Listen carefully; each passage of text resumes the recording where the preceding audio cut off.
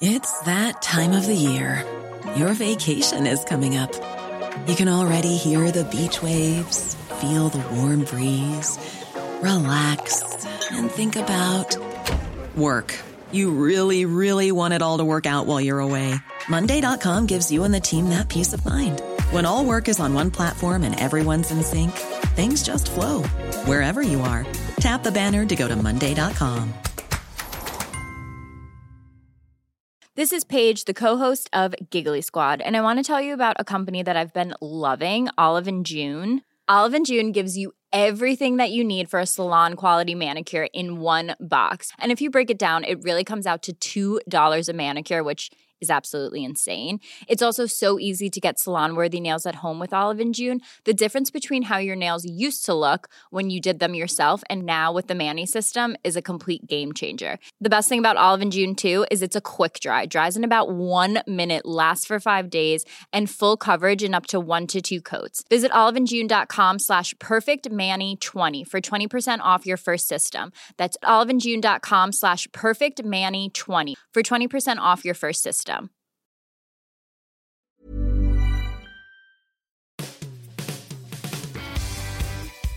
Welcome to the Football Writers Podcast. My name is Mike Calvin. I'm joined by Adrian Clark, the tactical analyst, and Dave Kidd of The Sun.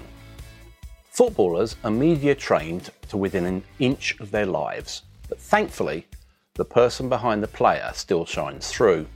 Raheem Sterling and Danny Rose are spokesmen for their generation.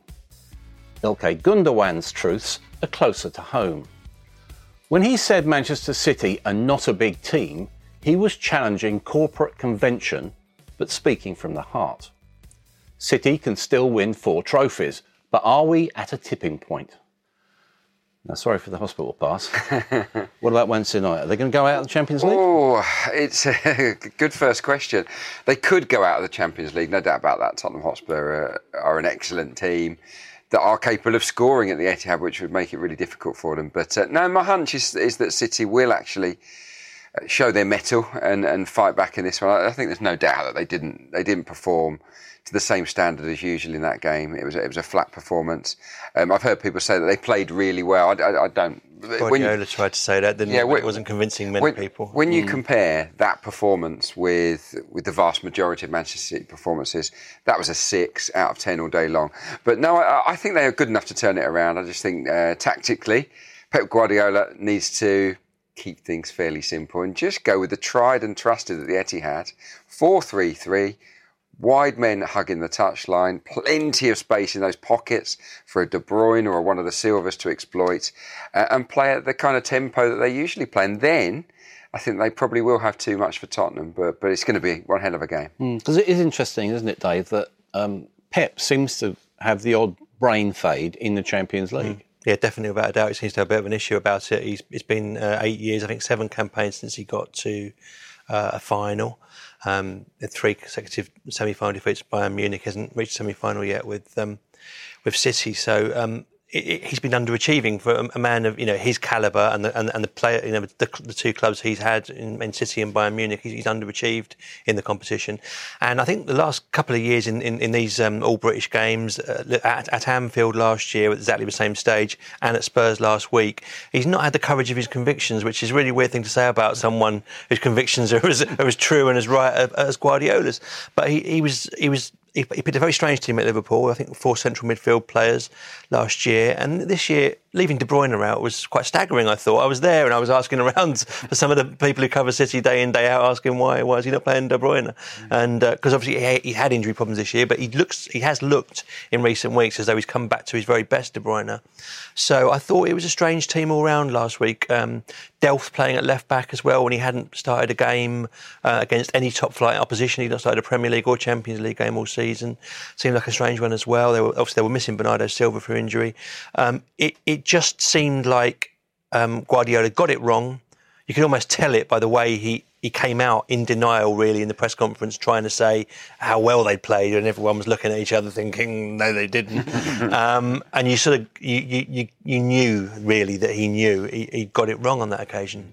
I don't think he'll get it wrong again this time. I think they'll go at Spurs as they have to be assertive. It was a cautious team selection. I think they'll be more assertive this time. Yeah. Equally, the Spurs have to be assertive, because you look at their recent Premier League games involving City, people have stood off them, there's been no pressing. Essentially, they've been allowed to do what they want. And if you do that and give them space, they're going to kill you. Yeah, they are a very extraordinarily difficult team to play against, Manchester City. Let's get that right. Because if you do go and press them really high up, they're more than good enough to just pass it around you and destroy you. So you have to do it really sensibly. And I think Tottenham did that well in the first leg. It's basically what I'd call a mid-pitch press, where you sort of just retreat to a certain point, and then just inside the opposition half, you're really biting at the ankles. You're looking to pinch the ball back in good areas. Cast your mind back to the Champions League game. They lost against Lyon, Manchester City. That's exactly what happened, time in, time out. Cast your mind back to the Liverpool defeat. Where were Liverpool winning the ball? Just inside the City half and tearing at them. That's the way to do it.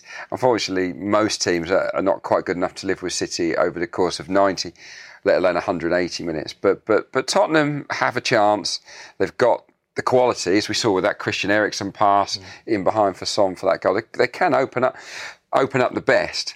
I still think at the true highest echelon of European football, the City defence is not quite good enough. Doesn't mean they won't win the Champions League, but I think that is the glaring problem. If Spurs do it will be a breakthrough result for them. It's not. I mean, they're not Spursy in the classic sense. Of course, they're not anymore. But they haven't won too many of these absolutely massive games to go there to the Etihad without Kane, and they have done well without Kane over the last couple of months when he's been out on the previous occasion. It will be a real. They're going to have to go through a real sort of mental barrier to win this. I'm not saying they can't, but it will be a real. It'll be a real red letter day for Spurs. And Pochettino as well. We always talk about Spurs being Spursy. I mean, Pochettino is the man that's been in charge of Spurs for a long time now. He could probably he's obviously got that big tick from the first leg, nailed it. Can he do it over the course of 180? If he can, then his reputation will soar to an even higher plane. I was at the Spurs training ground on Friday, and what struck me was actually on the drive in, how many fans there were, Korean fans, were there just hanging around waiting for autographs, trying to stop cars, the whole bit. They weren't waiting for you, were they? No. I did give them a wave, though, you know. When you think about it, it made me think, Heung-min Son is the underrated superstar, isn't he? Yeah, I mean, I think he started getting a little bit of the applaud. You know, he started becoming a little bit less unsung during Kane's last absence, when he had a great month or so, didn't he? He was really tearing it up, and people started talking about him as being a potential footballer of the year. He's not quite there, I don't think, but he could be on that six-man PFA shortlist quite easily, I think, particularly if he carries on that form now in the next few weeks. He's an outstanding player. He does seem to thrive on Kane not being there. You know, he seems to enjoy having more freedom there. Kane's been playing very well, and I thought some of the stuff he even did in the game when he got injured against City, it's when he's dropping back now in the 10 role and pinging passes. He's an outstanding passer of the ball as well, Kane. But the weird thing is their results have been better without Kane, and because players like Son seem to be thriving without him over the last few months. So it's not. I don't think Kane being missing is necessarily a massive blow for Spurs. Looks like. Danny Rose will come back probably. Didn't play at the weekend against Huddersfield. Dele Alli. Now, there's a lot of conjecture about, can he play with a cast on his hand? Yeah. I'm more interested about what's going on in his head. He's not had a season of development, has he? He's almost been a slight regression. I think you're probably right, yeah. We've not hardly spoken about Dele Alli this season. I still think he's among the very best when it comes to breaking into the box to score goals. He's a sensational finisher. I was at the game in the League Cup this year where he was actually outstanding, and I remember he scored a gorgeous goal, breaking through, flicking it into the top corner. You want to see that more from him, don't you? Yeah, no, it has. I would say that Dele Alli has stagnated this season. He's not gone backwards, but he hasn't kicked on in the way that you would want him to. And he will be a key man in this match because they'll need his bite in midfield. Yeah. But my hunch is that Spurs will also need to score a goal in this game. And we all know that City's thoughts are going to be what happens going forward. So if someone switches off and doesn't track him, he could be the difference maker in this match. Danny Rose, you know him well, Dave, and you've written in your column about, you're basically depicting him as probably the most significant player within the Premier League. Can you give us an insight into why you believe that? We've obviously seen his stand against racism. He's spoken very openly about mental health. What's the real Danny Rose like? Yeah, obviously, I'm talking as a man rather than as a footballer. Yes. There. I think the thing with you were talking at the top of the show about Gundogan and being a little bit, about generally the players are generally PR managed within an inch of their lives, and Rose is the absolute antithesis of that. He is not. He will not have that. I've done a couple of interviews with him. The one where he talked about mental health was the 2 or 3 of us at an England press day, and that was an outstanding interview in terms of the fact that what he said, laying bare his own problems with depression and the problems he's had in suicide of a family member and uncle. It was incredibly open, incredibly moving, and I think incredibly affecting, and it must have been a great help. I know it was really to many people who were suffering mental health issues themselves. He does these things totally unscripted, really. He speaks from the heart. He's a very blunt Yorkshireman at heart. He's a stereotypical Yorkshireman, I'd say, Rose, in the way people talk about Yorkshiremen, don't suffer fools gladly. They say it like it is. That is Rose all over, and that is so different in football. So when he spoke out about racism the other week, I think it was very powerful that he said it, as you might say it to your mate in the pub almost. He said, I'm fed up with this. I've had enough. I can't wait to get out. He's actually probably exaggerating what his true feelings. He probably can't. It's probably not true that he can't wait to get out of football, but it made him feel like that, being dehumanised by those supporters in Montenegro as it was then. It probably did make him feel like that. And I think footballers speaking from the heart, we don't hear it enough. We still don't. I think Sterling's been very good. I think Rose, he's just a little bit more heart on the sleeve as well. So, yeah, I hope he continues. I'm sure he will. He said he will, and I hope he does continue to raise these issues. Isn't it great that the modern day player feels comfortable enough to speak out in this way? Yeah. I think it's obviously at the moment it's an awful time in terms of the abuse that players and people in general are being subjected to, but the one minor positive to come out of it, I think, is that players are no longer afraid to speak up and out against it, and the support that they're receiving, I think, is fantastic too. There's been a bit of a move away from. I think most players, it's social media, and it might be more light-hearted, but they are finding their own voice in their own ways and being less restricted by the clubs, trying to make them bland, really. Rose actually not even on social media. He's a completely different animal, really, but at the same, but very, very effective. So I think the whole thing is a positive move if players are able to express themselves as blokes as well. Yeah. A question from one of the viewers, Paul Fry. Llorente and Moura, the Spurs stick with them or look to upgrade? And is Sissoko really Pogba in disguise? Well, Sissoko has probably been the player Pogba should have been for much of this season. He's been the most improved player in the Premier League, I think, Sissoko. Absolutely tremendous, great attitude, and he uses his physicality in a perfect way now, doesn't he, in terms of surging through the middle of midfield, tireless worker. So no, he is now a must pick, I think, Sissoko for Spurs. As for the other two, Llorente can definitely be upgraded. I would personally look to move him on. Although he can still offer something in terms of being a battering ram to knock the ball down for others. But he's lost confidence finishing.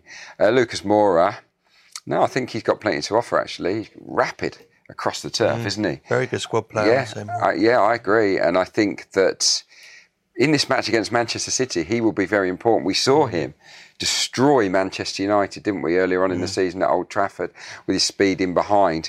If City are chasing goals and they leave those spaces in behind the fullbacks, between the centre-half and fullback, Moura is more than capable of exploiting those gaps. For me, the upgrade for Llorente could be Mitrovic. A lot of Premier League clubs are going to be after him. I think he'd be a significant upgrade on Llorente, but whether or not he'd want to play second fiddle to Kane, as anyone would now, centre forward going there, but I think that's a player that Spurs should be looking at. You're going to be in Barcelona on Tuesday for the Manchester United tie. What do you expect? Man United outsiders by a distance? They're outsiders, but I don't think it's a great Barcelona side. They've certainly got one very great player in the number 10 shirt. If they can keep him quiet, as they did to a large extent in the first leg, I think United have a slim chance. I assume they'll play Martial. They'll try and attack with pace. This is not as uphill a task as it was in Paris. They were without so many players, including Pogba. They had, I think, 10 players in and around the first choice lineup who were out for Paris. It was such a scratch team, and they were 2 down. It was an extraordinary win. So this would be less remarkable, maybe more significant because it's Barcelona, but it would actually be less remarkable. I think it's more doable than I would have thought it was before Paris. So even though they haven't been playing well, and they haven't played well since Paris, they've had 6 games since Paris, lost 4 of them, haven't played particularly well in any of them. And there's another debate over whether Solskjaer, should have got the job in the first place. But I do think they do have a chance. Yeah, because speaking on that, there is a school of thought that actually United got it the wrong way round. They should have sorted out a director of football to look at the big overarching strategy. There was talk about Paul Mitchell, who says he's probably going to still stay in Germany. Wait till the offer comes in. Might think twice then. But if you look at that as an issue, United really still will be behind in the transfer market simply because they haven't got someone to do the legwork, really. In a sense, was Solskjaer lucky to get the job? No, he deserved it based on the audition, didn't he? That's the thing. They couldn't not give it to him. He did so well, too well in a way, that Manchester United had no option. Can you imagine? Based on what he did, that they rejected him. There would have been an uproar. But I guess... At the same time, was it the right decision still? Was it the right decision in the long term? Who knows? We'll find out, won't we? But I've always felt that the director of football should be aligned in terms of their beliefs with the manager. So, yes, in that respect, they've kind of got it the wrong way round. But I don't think... I think Ole Gunnar Solskjaer is a Manchester United traditionalist, isn't he? But is that enough in the modern game? I think he's a bright guy. I do. I think he's a bright manager. I don't think he's as average tactically as some people would make him out to be. I think he's flexible. I think his core principles are let's play the Man United way, youngsters, width, pace, attacking football. But we've seen in a few fixtures, particularly early on in his caretaker reign, that where he tactically was excellent. And he outthought Pochettino for sure in the game at Wembley. That was very impressive. So, no, I think this is a blip. I don't think he actually got a sensational Manchester United squad to work with either. And Mitchell, I think, is a guy that's a good headhunter, isn't he, in terms of players? He'll go out and find the players. I don't know whether he's necessarily a strategist. I think he became the number 1 choice for that role when Pochettino was being lined up as the manager, which would... Even if they had gone full out the Pochettino, whether they'd got him from Daniel Levy when he's under long-term contract, I doubt. But I think that was Mitchell and Pochettino are allies from Southampton and Spurs. Although he did leave Spurs, but they didn't fall out. They're definitely close. I think that was the idea with Mitchell in the first place. So I don't know if they've still got their eyes on him. He's a pretty impressive guy. There's plenty of guys around in Europe who could do that job. United do need someone to do it. They're pretty prehistoric, really, in the way they do their recruitment. And Ed Woodward's not a football man, and he's botched a lot of deals. Pogba, be interested in your insight, Aid, here, where he's having his best season in terms of goals and assists, 13 goals, 9 assists. Yeah. Few quite iffy penalties within that one. Yeah, definitely. He gives the impression of being a semi-detached footballer. Yeah, I understand what that means, I think. He's there, but he's not quite there. If you know what I mean. Look, I'm a fan of his talent, but I'm not a fan of Pogba, the team player. I obviously I'm not privy to what goes on behind the scenes, but you do feel as if it's all about him a little bit. There was that footage from the World Cup. Where he was inside the dressing room, and he did show amazing leadership skills with a really rousing speech. And you wonder, okay, well maybe they should channel that a little bit more at Manchester United, where he's seen as more of an individual. But no, with Pogba, for me, I would get rid of him. I certainly wouldn't make him captain. I know that there's a temptation to give him the armband to fend off interest from Real Madrid, but he's just not a guy, in my opinion, that you can rely on. And when the big matches have come around, he has disappeared. I think that much is clear to see. And when he's happy, he's sensational. When things are not going so well, he tends to go missing. For that reason, I would cash out on Paul Pogba and bring in somebody else who I think could offer just as much for probably lower wages. I agree with a lot of what you say, but I don't think it will happen. And I think a lot of it's to do with the fact that United are still a commercial entity more than the footballing entity, the way they run. And I think Pogba is, that's the reason why Pogba was brought back, this huge social media phenomenon that he is. That's not to say he's not a great footballer, by the way. I can see exactly what Adrian says, and I think there's a very good chance that Solskjaer, in his heart of hearts, might agree with that. But whether it actually happens or not, and United are willing to sell such a great commercial asset, as much as a footballing one, I have my doubts. Let's talk about another footballer who hasn't got a shred of ego. Cristiano Ronaldo. Juventus, Ajax. Yeah. Is his stage again, isn't it? Yeah, he loves it, doesn't he? He's sensational. Big game player, isn't he? We talked about Pogba there, not really showing up in a lot of these big games. Ronaldo is the opposite. And as fantastic as Ajax have been to watch, and isn't it wonderful to see the renaissance there? European football is so much richer for a good Ajax team, that is for sure.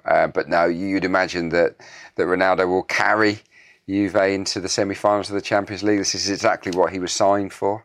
And given the way that the draw is panning out, I think they've got an excellent chance of reaching the final again, Juventus. They've been made to wait for their 8th successive Serie A title. They lost to Spal at the weekend. Closer to home, our domestic title, it is going to go down to the wire.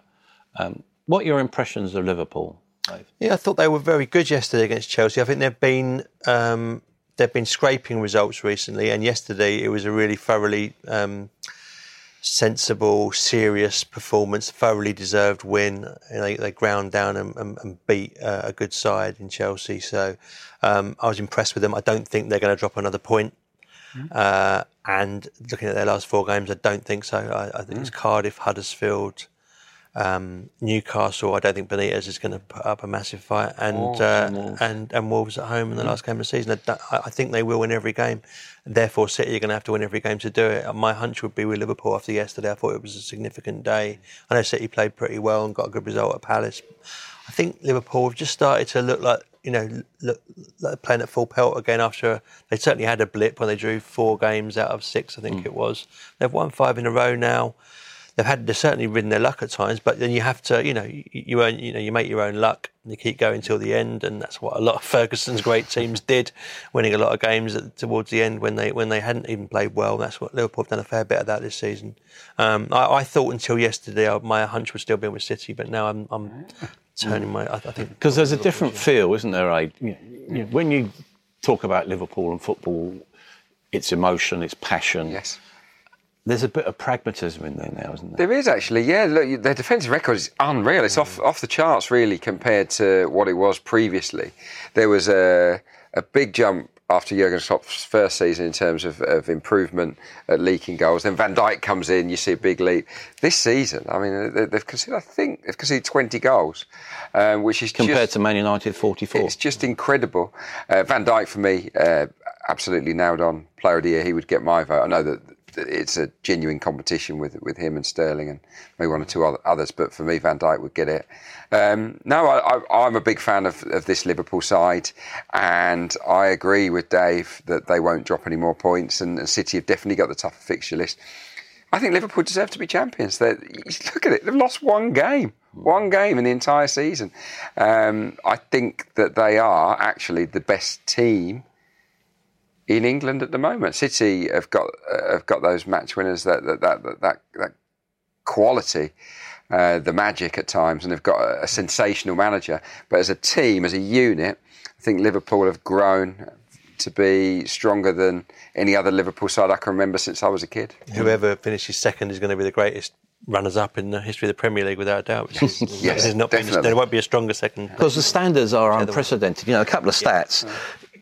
Manchester City, the first in the 5 top leagues in Europe to score 150 goals. Mm-hmm. You've got Liverpool. Well, the win against Chelsea was Klopp's 112th win in 200 games. Mm-hmm. A 38-match unbeaten run at Anfield. We're talking about unprecedented standards, aren't we? They still might not win the league. It's extraordinary. One of them's not going to win the league, and they're going to be have had a great season. And they could easily end up contesting the Champions League final as well. The Leicester City was the big wake-up call, wasn't it, for the Big Six, and they've all just improved extraordinarily since then. And unfortunately, the rest of the division's not kept pace. What I would say is that there is a bigger gap now than there has been for a long, long time. There's a big gap between the top 2 and the other 4 now, aren't there? I mean, the other 4 are very, very tight. There's nothing between those 4, Spurs, Arsenal, Chelsea, Man United, but the gap between second and third is going to be huge this season. Yeah, I think the Henderson move from Klopp that could be a potential game changer as well. I know it's only a minor tactical tweak, but I've always thought Henderson is a legs guy. He's the box-to-box guy. Yeah. And it wound me up a little bit. As a non-Liverpool fan, it wound me up to see him be the guy that's spraying past his long diagonals, because I thought, you're not getting the best out of him there. And now that he is playing in that role, it's kind of re-energised Liverpool at this key juncture in the season. So that might turn out to be a big terrific. Change. I mean, obviously Salah's goal was one of the goals of the season, but it was the breakthrough was because of Henderson's cross, that little dink cross for Mane, which that's what sort of made the breakthrough. That's what brought about the victory, really. Question from Parik Barat. It will be astonishing that one of City or Liverpool won't win the league, despite playing as well as anybody has. It'll be heartbreaking for that team. How will that team pick itself up again for next season? I think it will be a bigger thing for Liverpool if they miss out, having done so well because of the history. And Klopp's done pretty well trying to negate all that talk of 29 years without a league. But if Liverpool play that well, and they do, so if Liverpool finish the season with 1 defeat, as I think they're likely to, I don't think they're going to lose another game with 1 defeat and don't win the league, it's going to be heartbreaking for them. Of course it is. I think for City, I mean, it might depend as well if that team ends up maybe winning the Champions League, because I think that there's a good chance. Well, Liverpool will be in the semi-final of the Champions League. City have got a 50-50 chance probably. So that will be a pretty decent consolation prize. Yeah. They've both got real chances there. They're arguably the 2 best teams in Europe, I would say, actually as units. I know we've got certain Mr. Messi and Mr. Ronaldo still left in the Champions League field, but I think as actual team units, they're the strongest 2 in Europe. But I think City will get over it because they've won the league 3 times in recent years. For Liverpool, it will be more difficult. Yeah, you agree with that? Yeah, I do. Yeah, I just think it depends what the mentality is inside the dressing room. I think it's one of those where you'd have to go away in the summer and think, actually, you know what? They can go away to the summer and sit on the beach and think, we couldn't have done any more. No. I don't think there will be any regrets from Liverpool. No. I think the best way for them to look at it, if they fail to win the Premier League, is, look, we came second best to one of the most extraordinary teams in the history of English football. We couldn't have done any better. I did see there was that image, wasn't there, of the Liverpool shot at the Etihad was it a centimetre away, weren't they, from scoring that other goal? Yeah. Can you imagine if they were to miss out by a point, if that was the defining moment? But Liverpool will have no reason to beat themselves up at all if they don't win the Premier League. They certainly haven't bottled it. I don't agree with that talk whatsoever. I think all they lack is an absolute top world-class creative central midfield player. And they've got very good midfielders, but they haven't got a real star, a sort of maybe a De Bruyne or something. A Silva or De Bruyne. One of the Silvas or De Bruyne. One of those, and they're definitely champions. Yeah. Yeah. Talking about mentality of dressing rooms, as you did, Aid. Yeah. Chelsea. Yes. Where are they now? In their own heads more than anything else? Well, they're flimsy, aren't they, on the road? That's for sure. Chelsea are. I'm not saying they're broken, but they need it. They can't. The problem is, of course, with this transfer ban, if it is upheld, they can't have this big reboot that they probably need in the summer.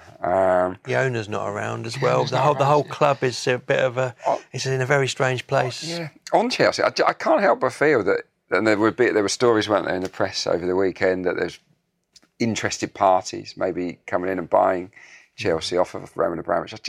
Make me feel that might be in the best interest of Chelsea. I've written that before, totally long term. I think that they, rather than have this owner that's becoming more and more detached from it, bring in someone new money that's passionate, that's got the drive, that's a bit more hands-on. The stadium is going to, particularly everyone's going on about the Spurs stadium, and I know everyone's sick of hearing about how great it is, but Chelsea's is the one that really suffers by comparison. It really is something from the 80s or 90s, isn't it? Yeah, they need a striker, don't they? They need probably a new manager. I've been underwhelmed by Sarri. I thought he was better than he's shown this season. Tactically, definitely not enough flexibility from him. And at the back, you look at Alonso, I just don't think he can defend. Emerson is all right, nothing special. Luiz can't be relied upon. And Azpilicueta is ageing, as we saw against Man City in that 6-0 thrashing. Even he's looking vulnerable. And I don't think the goalkeeper was worth the money that was spent on him. So there are lots of issues to address at Chelsea. Yeah, but that's been picked up with a question from Stefan Adams. He said, I said back in August how worried I was with Luiz and Alonso in the back four. We're now in mid-April, and for me, Luiz has got worse. What's the future, if any, for any of the current back four?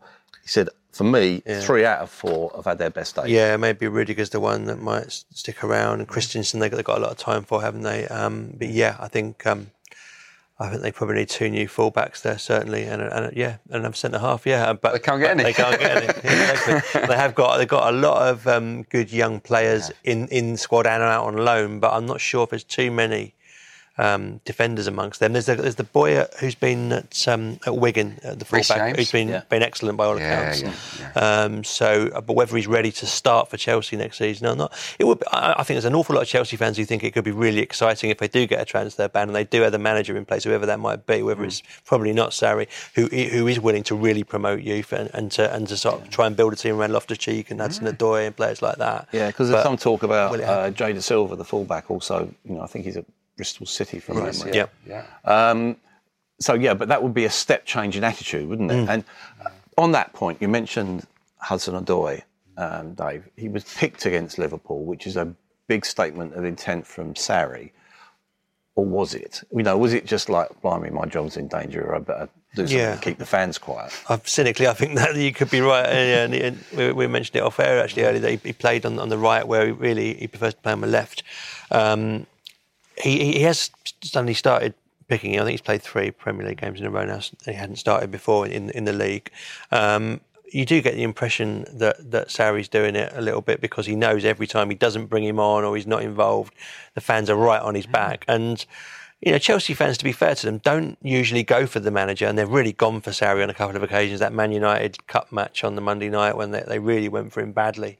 I've never seen Stamford Bridge turn on their own manager like that.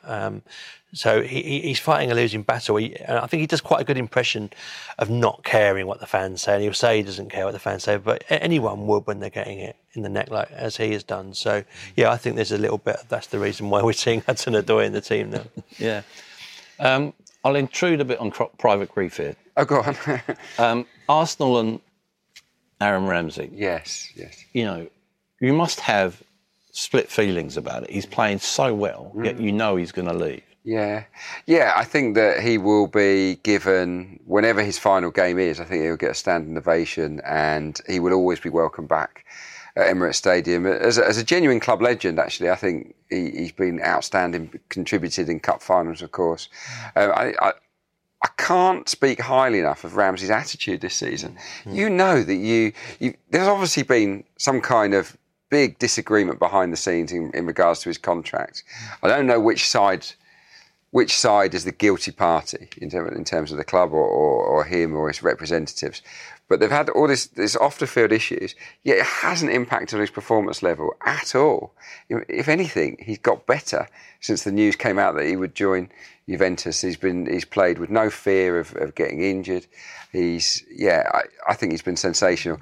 And actually, what is heartbreaking for Arsenal fans is that I don't see very many players around European football's top leagues that can offer what he can offer in terms of the grit, the energy, the legs in central midfield, the leadership from central midfield, and the goals and the chaos that he causes inside the box. They don't grow on trees, those kind of players. And that's why Juventus have given him the big bucks. I think they've cut off a nose to spite their face a little bit, because I got the impression, certainly a few people I've spoken to earlier in the season, that when Wenger went, there was a feeling within the club that basically it had been run like a holiday camp for a good few years, and that they wanted to put a marker down and show that players they were going to be tougher with their players. They weren't going to indulge them. But Ramsey was the wrong target, because he's a very good pro and a very good footballer, and his professionalism, as you said, has shone through in the way he's played when he knows he's going to leave anyway. Yeah, I would say of all the Arsenal players, and I would include Lacazette and Aubameyang in this, the most irreplaceable Arsenal player is actually Aaron Ramsey, because he's got quite a unique skill set. So it is a devastating blow, but it is what it is. Arsenal have to rebuild. Looking forward to Thursday, Dave. Arsenal are in Naples. They're poor away from home. Let's not beat around the bush. Emery's talking about that as a 50-50 game. Is that right? Yeah, I mean, the 2-0 lead's a good. It's a good cushion to have. That's a really nice scoreline to go over there with. Napoli's a pretty hostile place. It's if you're going there with a dodgy away record, you're going to feel it when that crowd get on your back. I think Napoli have gone downhill a bit, and I think Arsenal will score and go through actually. But it's a tough one. It was a tough draw. They did very, very well in the first leg. It was a great result. Yeah, no, it was a terrific performance. It was really aggressive. It was assertive, and it's just the one regret that Ramsey actually missed a great chance to make it 3, didn't he? Although Napoli had their chances, I thought that Mertens was a bit disappointing in seeing getting offside. What worries me, and we saw it at Everton, we saw it in the game against Napoli, even behind the Arsenal fullbacks, so many runners are getting in, and that I think is the problem area for them in this fixture. I can't say with any confidence that I fancy Arsenal to win the game, maybe even draw it. I think they might lose the game. It's just whether they'll score the goal and get through. That is how I sort of see it panning out. But yeah, it's a toughie. But I do tend to agree with Dave on Napoli. I was a bit underwhelmed by them. And on Koulibaly, who was a bit of a rock defensively, but he's such a rough diamond, isn't he? He is no Van Dijk. For those people that don't see him regularly enough, he's kind of put on that same pillar, isn't he, as Van Dijk. Well, the money talked about for him is massive. I think as a defender, he is right up there in terms of making blocks and clearances and doing all the rugged stuff. But he's so unpolished, it's untrue. He doesn't look like a player that's worth £130 million or whatever. So we'll have to wait and see. That they'll need him to play well to keep Arsenal out. Dave, another question, this time from Phil Scott. How can Newcastle keep Benitez while Ashley owns the club? Yeah, I think it might depend really whether Benitez gets any better offers, because he enjoys working and he enjoys the love he gets at Newcastle. He enjoys the politics. I think he quite enjoys being the folk hero against an unpopular owner. He had it at Liverpool for a while as well.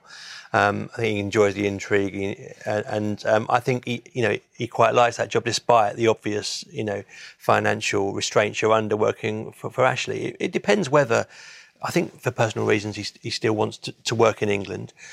He's got child school and education here. I don't think he's going to want, therefore, to move abroad. So there may only be, say, 7, 8, 9, 10 jobs that you would say were better than Newcastle, given, obviously, the financial restraints at Newcastle under Ashley. It's whether any of those become available. I thought maybe, possibly if Leicester had gone for him or had waited till the summer and wanted him, then maybe he might have gone to Leicester, because I think they've got a little bit more ambition, even despite not being the size of club maybe of Newcastle. But it's whether any of those jobs do come up and whether any of those clubs do come in for him. I mean, Everton's one that he's always been intriguing, whether he might go to Everton, having obviously managed Liverpool. That was always been a possibility. I don't get the impression that Silva's going to be bombed this summer now. They've had a few decent results until the weekend. So I think Benitez will still be there. I don't think Newcastle under Ashley is quite as bad a job as some Newcastle fans think it is. Because Newcastle always reminds me a little bit of a superannuated version of Leeds. Someone's going to go in there at some stage and get it right, and when he does, that place is just going to go bang. Well, he is getting it right to a degree, isn't he? That's why I think there'll be a great club to take over. No, definitely. It is remarkable, really, that he hasn't been able to find a buyer, because I do think that it could explode, and Rafa will be really reluctant to walk away from it, won't he? Of course, the issue is if new ownership does come in, they often want their own people. So but I think if you come into Newcastle as a new owner, if you did, and you bomb Benitez, you wouldn't. But I agree with everything Dave said, really, about Newcastle. I don't think there were many better jobs out there for him. Okay, he would get more cash elsewhere, but no, he's doing okay, and I think he'll stick it out. Cardiff at Brighton on Tuesday. Relegation decider? Yeah, it probably is. I think if Cardiff win, I think they've got a great chance of staying up. And Brighton are, the team that people always talk about, proverbial falling like a stone. It doesn't often happen, actually, as often as people think. I don't think, but Brighton have. They were home and dry midway through the season, weren't they? In the high 20s points wise, and they've hardly won a game since. And they beat Huddersfield at home, is the only one they've won in the league in the last few months.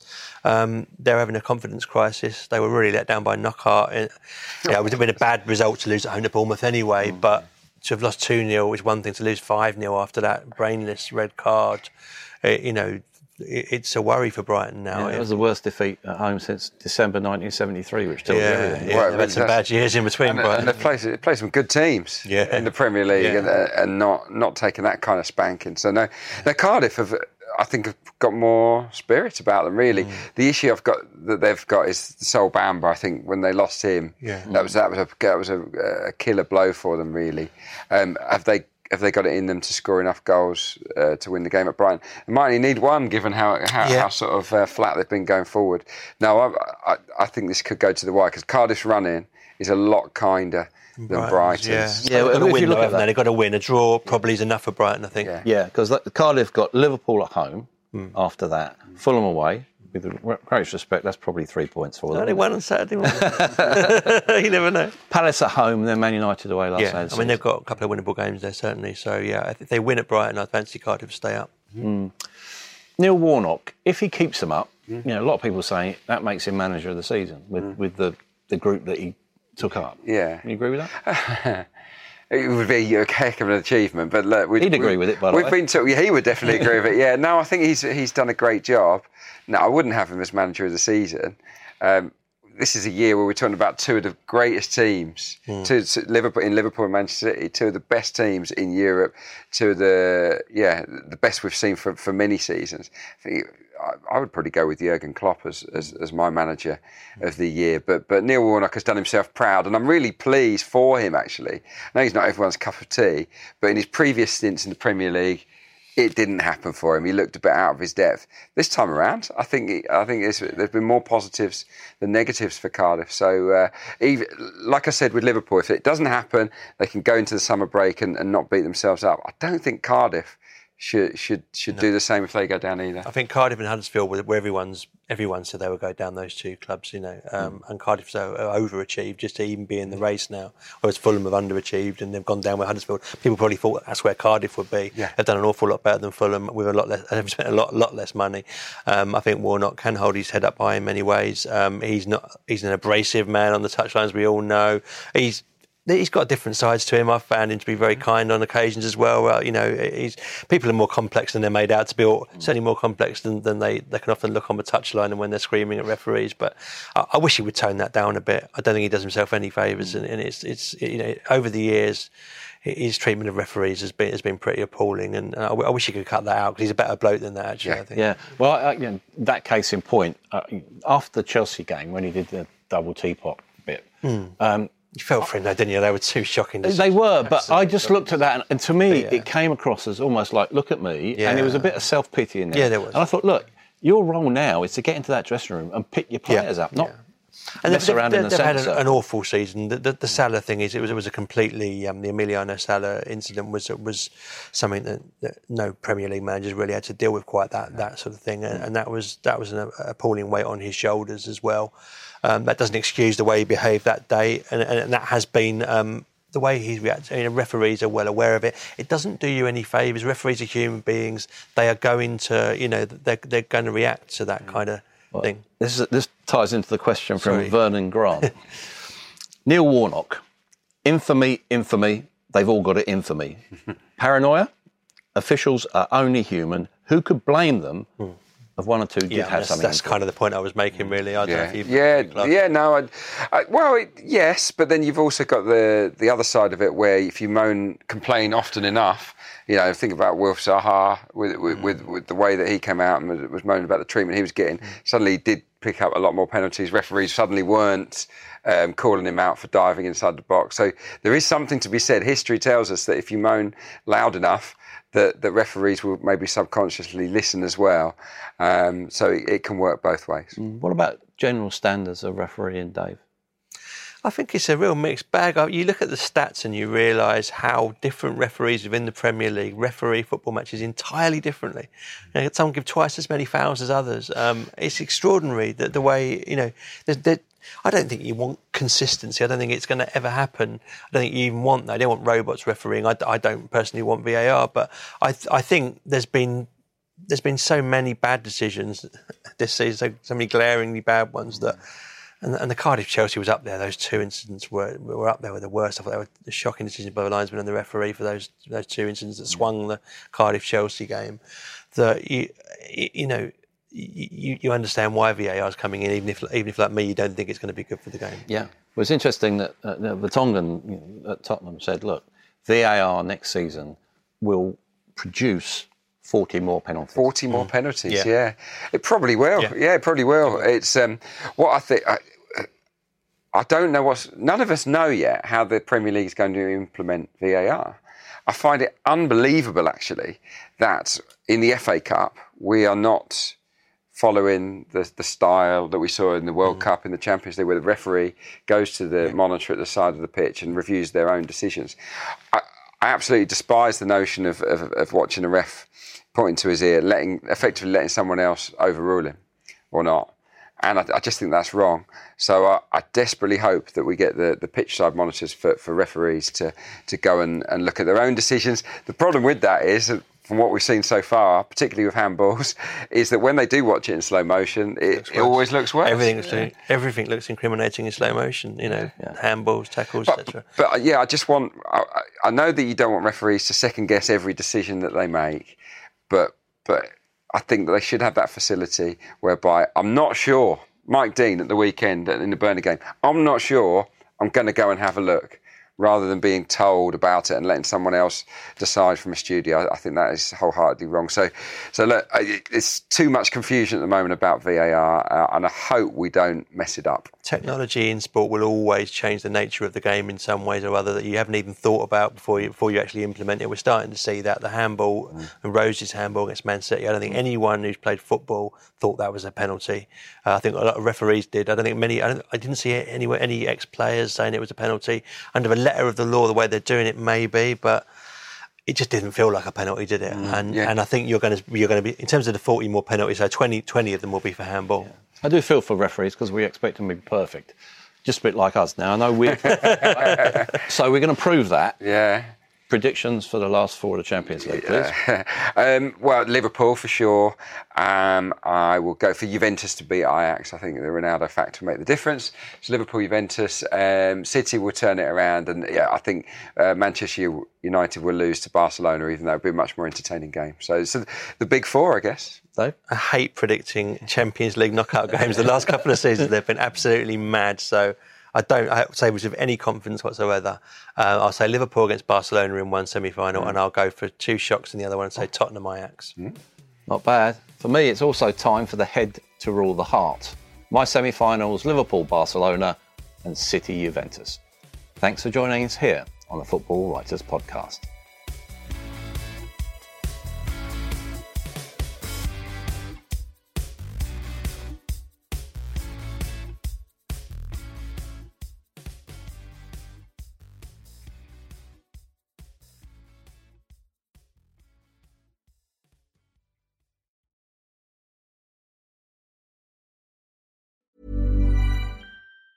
Planning for your next trip?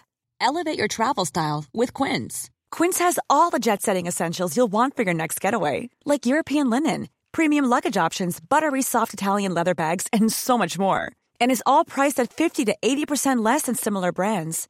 Plus, Quince only works with factories that use safe and ethical manufacturing practices. Pack your bags with high-quality essentials you'll be wearing for vacations to come with Quince. Go to quince.com/pack for free shipping and 365-day returns. When you make decisions for your company, you look for the no-brainers. If you have a lot of mailing to do, Stamps.com is the ultimate no-brainer. Use the Stamps.com mobile app to mail everything you need to keep your business running with up to 89% off USPS and UPS. Make the same no-brainer decision as over 1 million other businesses with Stamps.com. Use code PROGRAM for a special offer. That's Stamps.com, code PROGRAM. When you need mealtime inspiration, it's worth shopping Kroger, where you'll find over 30,000 mouth-watering choices that excite your inner foodie. And no matter what tasty choice you make, you'll enjoy our everyday low prices, plus extra ways to save, like digital coupons worth over $600 each week. You can also save up to $1 off per gallon at the pump with fuel points. More savings and more inspiring flavors make shopping Kroger worth it every time. Kroger, fresh for everyone. Fuel restrictions apply.